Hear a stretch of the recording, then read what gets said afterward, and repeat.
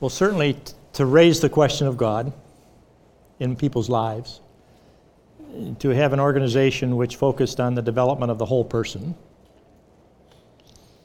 and to see that translated into a reproductive process, not only a process which happened fairly regularly of people finding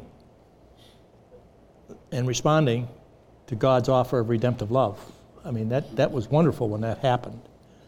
And sometimes you didn't know about it. But I'll give you an example, which continues in my life, although I've been retired 7, 8 years now, longer than that. But Sunday, a woman came up to me in our church. And she was the wife of one of our retired executives. And she said, "You know what I'm doing on Wednesday of this week?" And I said, "No, Donna, what are you doing?" She said, "Well, I'm having a group of women over from our neighborhood and women I play tennis with.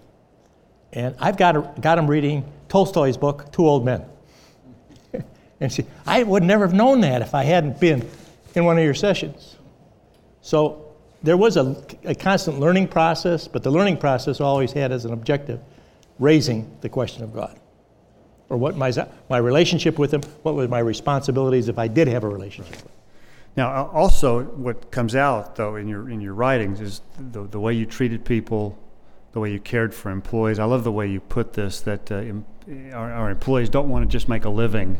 Yeah, they want to contribute to a cause. Yeah, people work for a cause, not just a living. And that was a famous line from Peter Drucker that I need to give him credit to. He's the one that brought that right to my attention.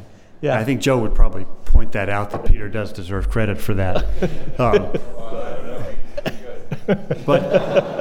I think I think it sounds like you considered that part of your ministry.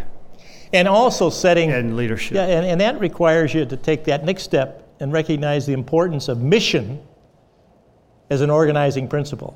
And if you have a mission which the majority of the people can rally around and see their job translating to that meaningful mission, then you're a long way down the road. Right. But you're treating employees as though it were consistent, as though the fact that they were made in God's image actually mattered. Yeah. And made a difference.